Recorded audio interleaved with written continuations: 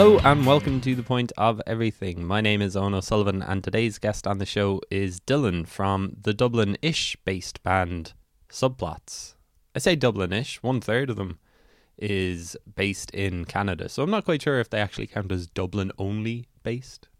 So, semantics, whatever you're having yourself. Subplots have been around for about a decade, maybe even a little bit longer than that. They released their debut album Night Cycles in 2009 and followed that up with 2015's Autumning, and they've just released their third album, A Silent Phase, which you can get on Spotify, and you can buy a record at subplots.bandcamp.com. It's a really, really good album. I've been really enjoying it. I work nights, and so when I come home from work, you just kind of want to relax a little bit. So often I just put on some music, and I found that A Silent Phase is a really, really nice, relaxing late night album, for the come down sort of thing. So I've really been enjoying it. I think it's for fans of the likes of Radiohead and that type of thing. There's also a big Foles and math rock element in there as well, which is really interesting. So I chatted to Dylan about the recording of A Silent Phase. It was recorded in Rotterdam. The band was on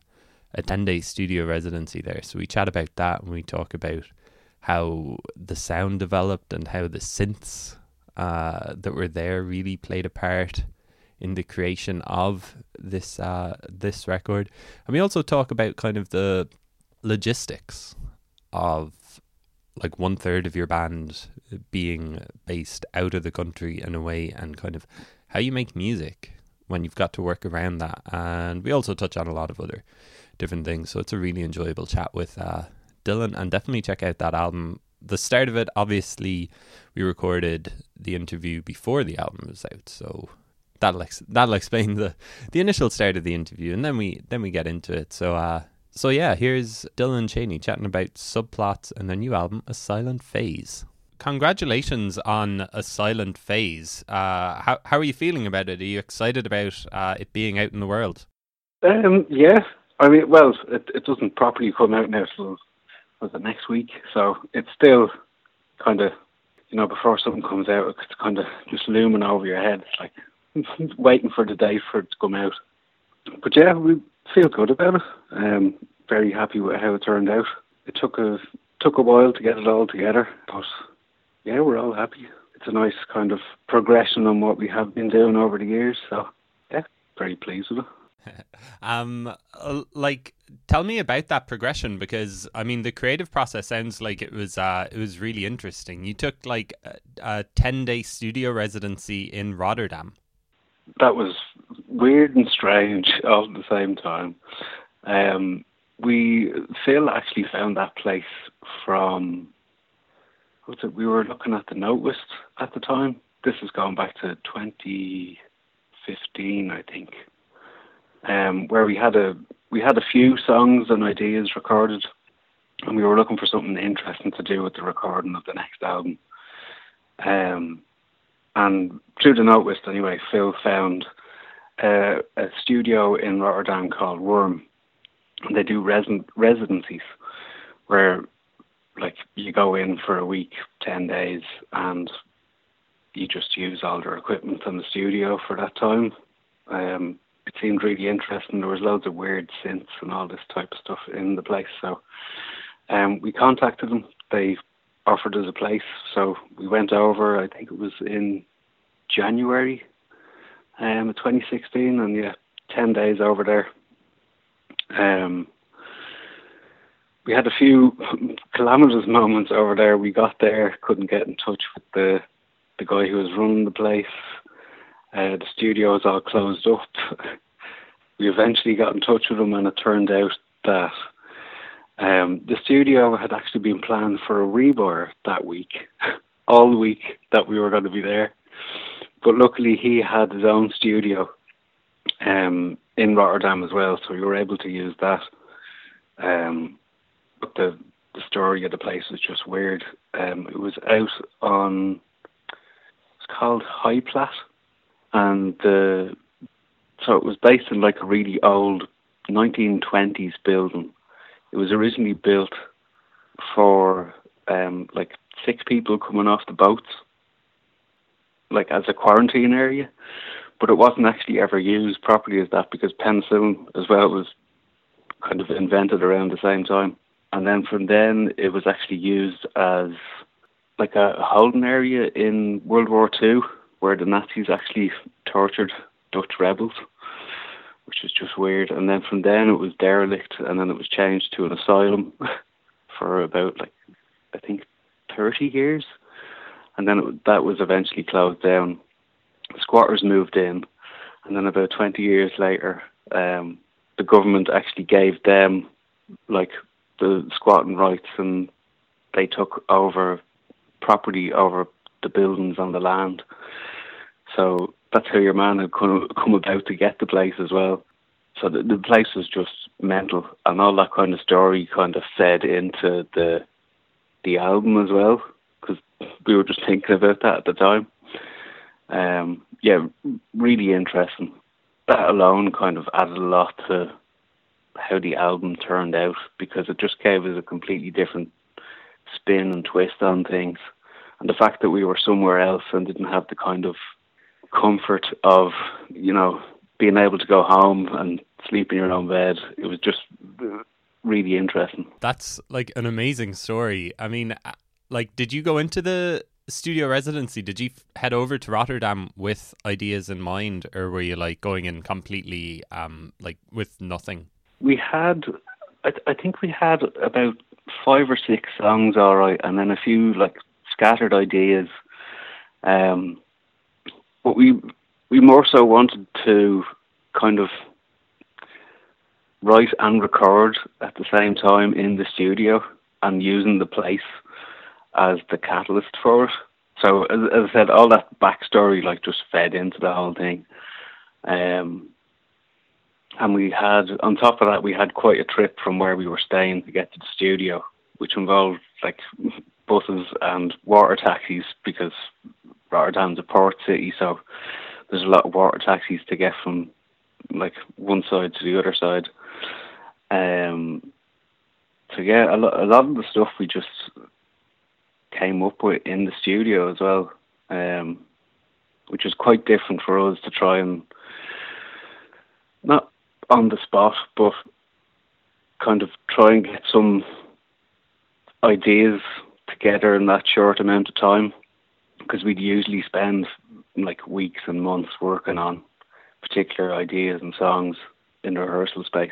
Was there any kind of goal at the end of the 10 days? Like, was there like, we want to have a song, we want to have like the album, like really focused idea of what the album will be at the end? Did you have that idea, or was there any ideas from the studio's side of things? The kind of rough plan in our head going in was, we want to have at least one album's worth of material that we can further work on when we get back, and like kind of mash into an album, so to speak. But I think we came away with an additional 10 songs from the week's recording on top of what we already had. So I think in the end we had about 20 songs to choose from, most of which, like, some of them were scattered recordings that we'd done in Rotterdam. Like, it may have just been an idea and we recorded it in 10 minutes and then we started working on something else, but it was still there. Was that just because of the focus, like of that fact that you had 10 days together and the goal was making music? Like, was this like the longest sustained period that you've actually had to do that? Yeah, definitely. Yeah, that was definitely part of the plan in our heads. It was like, if we just stick ourselves where the only thing you can do is music, we should get a lot done, and we did. But yeah, there was no kind of exactly set goal at the end of it. It was just, we'll get enough material to make an album, possibly 2 out of it. We have 1 anyway, so that's the main goal achieved. I haven't really heard of like something like a studio residency before. Is it just like this one in Rotterdam is kind of like an outlier in terms of other studios? Yeah, I think it is, definitely. It's not really a traditional studio. It's more so I was saying it had a load of old weird synths and all that kind of stuff. That's the main focus of it. And the two guys that run the place, it's pretty much all their gear that they've collected over the decades, and just stuck in a room. So in terms of being a functional studio, you still need some of your own equipment and know-how, because there's no engineer involved either. You're kind of just thrown the room and left to your own devices, you know. I mean, there has been few people that go in there and literally they just want to play the stuff, and they might come out with some recordings at the end of it, but the experience is kind of what they're going for. But yeah, it's definitely the only studio that I know of that ever does something like that, because when we found it was like, what? Really? A residency for a week, you know? So yeah, it's pretty amazing. And in the press release accompanying the album that I got, you kind of talk about the synths that are in the studio, that they don't really exist in Ireland, and like there was only 200 or 300 models ever made of them. Yeah, that one in particular is Synthon Syrinx, which is actually a Dutch company from the 80s that made it. And it's just a weird synth. People like, obviously, Aphex Twin has used it on a good bit of stuff. But other than that, I don't really know many people that have used it. But yeah, it's really interesting synth, and it features heavily on Unspeak. So it's the bass in Unspeak. And it's on AO as well on the album. Which is, it's just a really different synth, and it kind of fed into the whole, change of perspective, changing of view, that kind of made you approach things differently. And we came out with some slightly different stuff. But yeah, that synth in particular was really interesting, and I absolutely loved it. I was looking to try and buy one afterwards, but unfortunately they're way too expensive to justify one. For someone like me who's like not in any way knowledgeable of musical equipment or anything like that, what is it about like these old like analog synthesizers that kind of appeals in terms of sound that like you don't really get with the new stuff, even though like you've got all of these like knobs and things that you can play with on the new ones, but there's just something lacking in terms of the sound, is there? Or is it just like the feeling of actually playing the old ones, which is almost as appealing as the sound itself? Yeah, there's definitely a bit of that with it. There's kind of a few different factors. I mean, there's a good few technical factors, as in something old, like electronic. A lot of the parts will age differently, so it's hard to describe. It just sounds different than new stuff, and the change over the last like 30, 40 years in terms of component manufacturing has just changed so much that all the parts you get these days are so precise that everything is identical. Do you know what I mean? So there's a lot of, like, all the analog synths that have been released in the last couple of years, they're all using the same parts essentially. They're just configured in a different way to make it sound slightly differently. But in essence, they all kind of sound and feel the same. Whereas the old stuff, some of the parts you just can't get anymore. And it all just, it's weird. It's kind of a vibe more like, you know. And it definitely having something that's 30, 40 years in front of you just changes your viewpoint on it, rather than doing something on your laptop where you can program it to get the exact same sound, but just having a thing in front of you changes your view on it. And to your ears, it actually slightly changes the sound as well, which sounds very strange. But and so that was 2016 when you were doing that studio residency. What have you been up to in the intervening almost 3 years, like 2.5 years since that studio? Like, was it just kind of, okay, we have these ideas, like these loads and loads of ideas from the residency, now we just have to kind of focus them all down into a 40-minute album? Pretty much, yeah. That was part of it anyway.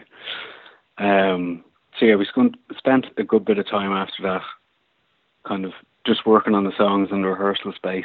We recorded a few more bits in the rehearsal space live of some songs that we had written in Rotterdam.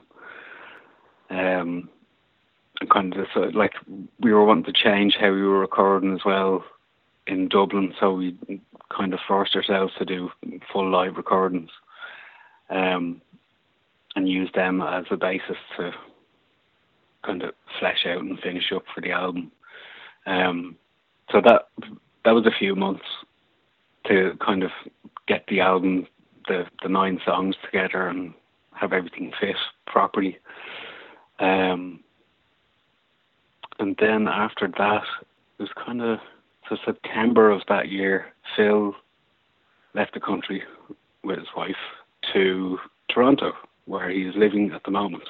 So at that stage, we hadn't had any vocals recorded. Phil recorded all the vocals for the album in Toronto in his little studio setup, and that took a wee while to get done as well, just because of the time difference, managing calls, you know.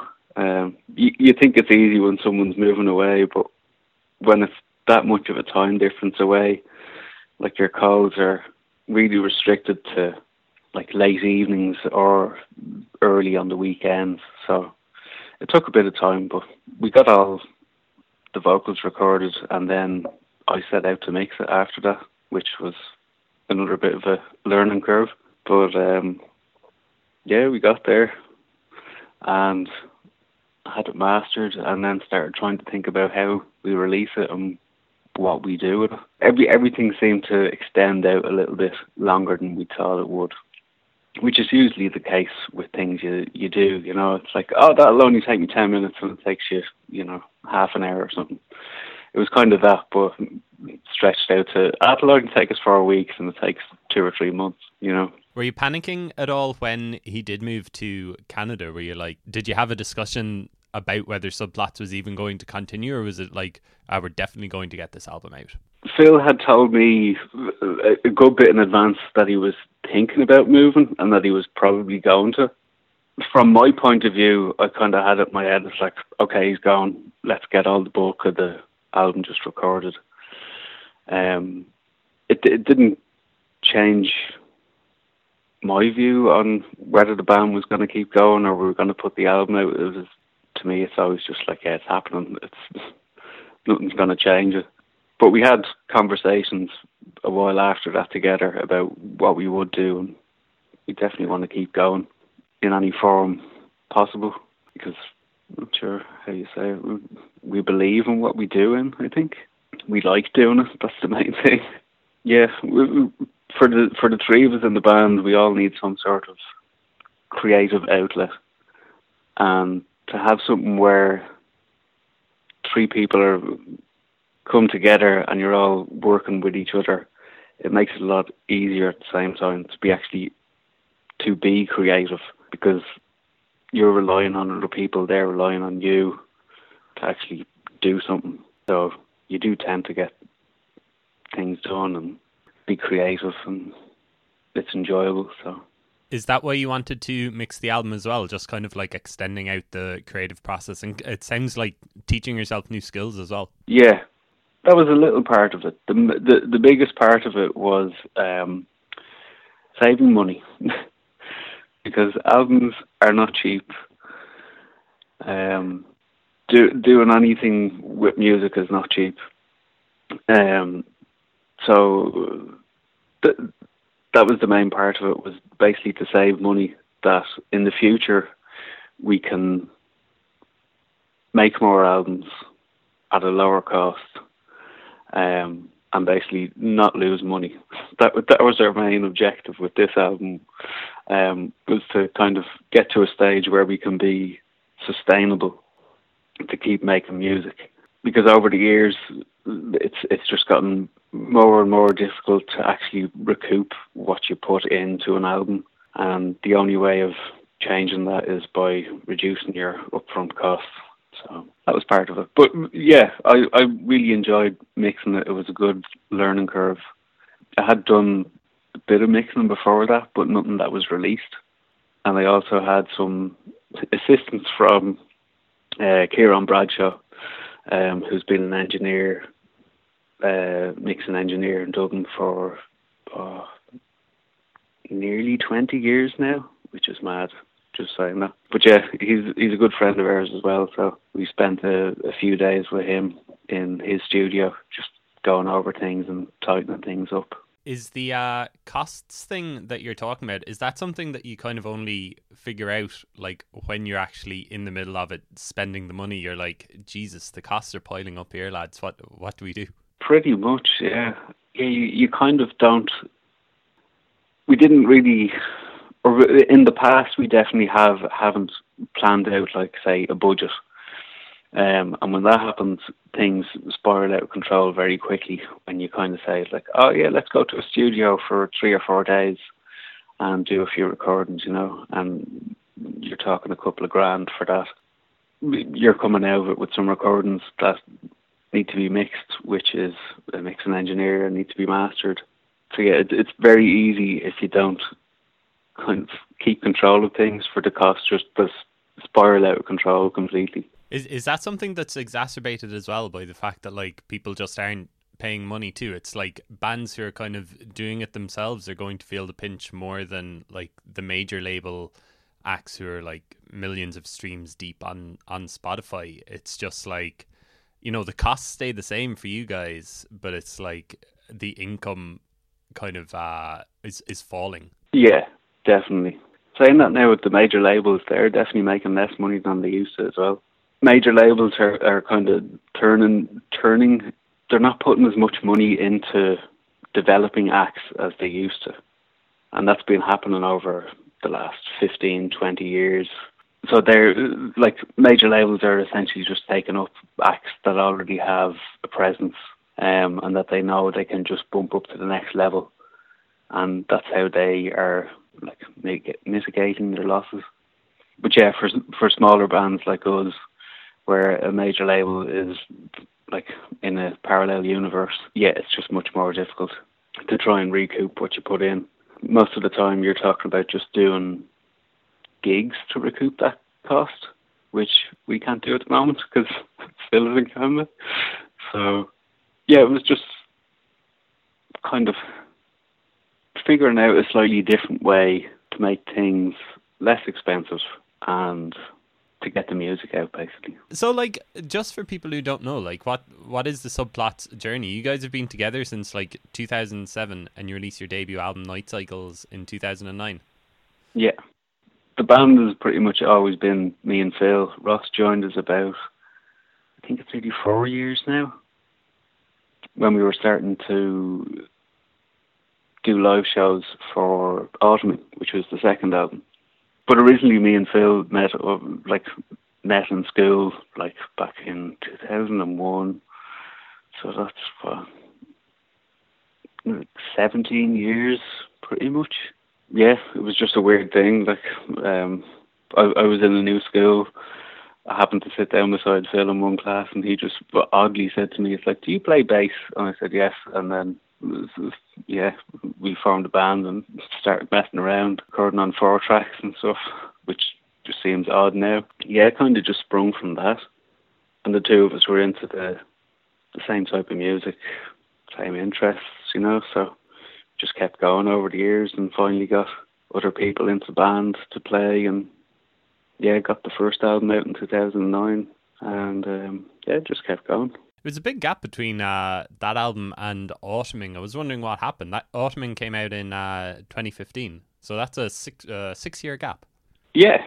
So what happened there was we pretty much had a version of Autumning recorded and ready to mix in 2011, and I started getting a bit sick, and it turned out I had cancer. Oh, Jesus. Yeah, so that was 2011, 2012. I spent about 6 months in hospital with lymphoma, and it was in my small bowel, so there was lots of surgeries and all that type of stuff, and a couple of months of chemo. It took about a year to recover from all that as well. And there's some kind of long-lasting results of all that stuff as well, which kind of is just annoying for me, but I'm still here, still going. But yeah, that knocked off pretty much kind of 3 years in the middle of all that time. When I was able to start doing stuff again, we came back to the album and started working on it again, and kind of chucked out half the album and started writing new songs and doing more stuff. That was an interesting time. I'd say it must have been like a relief when you were able to pick up the bass and start making music again, though, afterwards. Yeah, definitely. Although that was around, oddly enough, that was around the time when I started getting more heavily into synths and modular synths and all that type of stuff. Purely from the point of view that I could sit down and do it, which was much easier doing that than sitting down with a bass, which at the time was just too heavy, too big to be able to do stuff with. So much easier just to sit there with a keyboard and kind of tap away and turn some knobs, you know. Do you actually get to play live much? Have you been playing much like over the past year or so, or has it kind of just all been focused on getting the album ready and the fact that one of your members is in Canada? Yes. Yeah, we've not done any live shows in, I think, 2.5 years now, maybe. Yeah, at least 2.5 years. Purely because Phil is in Canada, it's just not possible. We could probably figure out some sort of hologram Skype type thing, you know, but it's just too involved. Well, if you're talking about trying to keep costs down, I think trying to get a hologram of one of your members playing up with you on stage might drive costs through the roof. Exactly.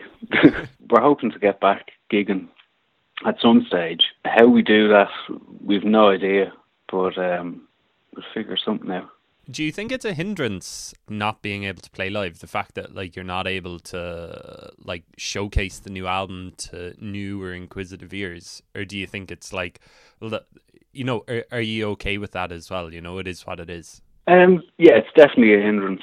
Like as I was saying earlier, that's how most people are making a living out of music these days, is by gigging. And with gigs as well, you just get if someone sees you live and they liked it, they'll remember it a lot more than just hearing an album. No matter how good an album or a song is, seeing someone playing it live in front of you makes it just completely different experience. And most of our fans that keep coming back to us and kind of keeping up with us and getting our new music are people from over the years who have seen it live.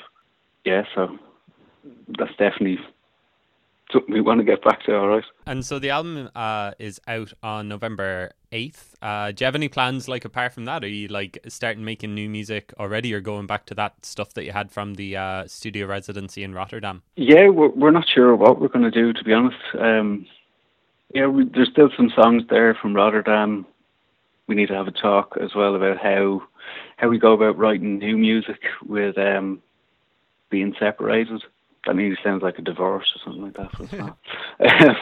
Yeah, kind of being this far apart, we have to figure out a new way of working. We've been chatting over the last while about how we can do it, but it's always different talking about something and then doing it in practice. So we'll see how things go.